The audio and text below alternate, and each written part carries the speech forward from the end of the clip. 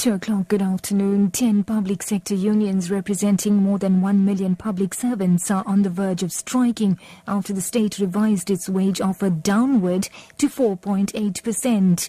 The move is based on inflation dropping to below 4%. The unions say they have revised their own wage demands. Union spokesperson Mogoena Maluleke. If the trust is going to be destroyed by their provocation, clearly we'll have got no choice but obviously to consult our members with the possibility of embarking on an industrial action, and we call upon the department to avoid this particular provocation and stop this posturing and come back to the negotiation and move in terms of the issues that we have raised and so forth. I can say without any shadow of doubt that we are reaching a point where we might see public servants in the street. The Seriti Commission has appealed to arms deal critic and whistleblower Dr. Richard Young to speed up his evidence-in-chief at the Arms Procurement Commission in Pretoria.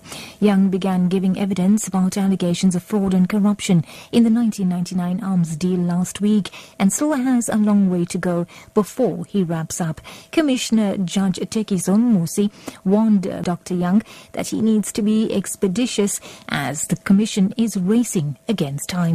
I suggest we have to find a way of trying to shorten things and get to the point. Look, we've been sitting here and we've dealt with only 1, 2, 3 paragraphs of your statement since the morning. I understand that, but I have to put it on the record, seeing that you are asking, that I've said that my evidence in its totality, just in chief, was more likely to last something like 3 weeks. Nobody should be under any misapprehension about the length of time that it's going to take to traverse my evidence properly. The National Prosecuting Authority has confirmed that it has received a docket on the murder of the Van Breda family. Martin and Teresa Van Breda, along with their 22-year-old son Rudy, were murdered at their Gulf Estate home in Stellenbosch in January. The couple's only surviving daughter, Marley, potentially holds the key to the investigation. NPA Western Cape spokesperson Eric Ntabazalila says he cannot confirm whether an arrest is imminent. Reports say the docket remains, or rather contains, enough forensic and circumstantial evidence to pursue a suspect. The motive for the attack remains unknown. In other news now, a house has been partially destroyed following a gas explosion at Goodwood in Cape Town. 2 cars parked in the garage have been completely burnt out. It took firefighters almost an hour to extinguish the flames. No injuries have been reported, but an elderly woman has been treated for shock. The cause of the explosion is being investigated.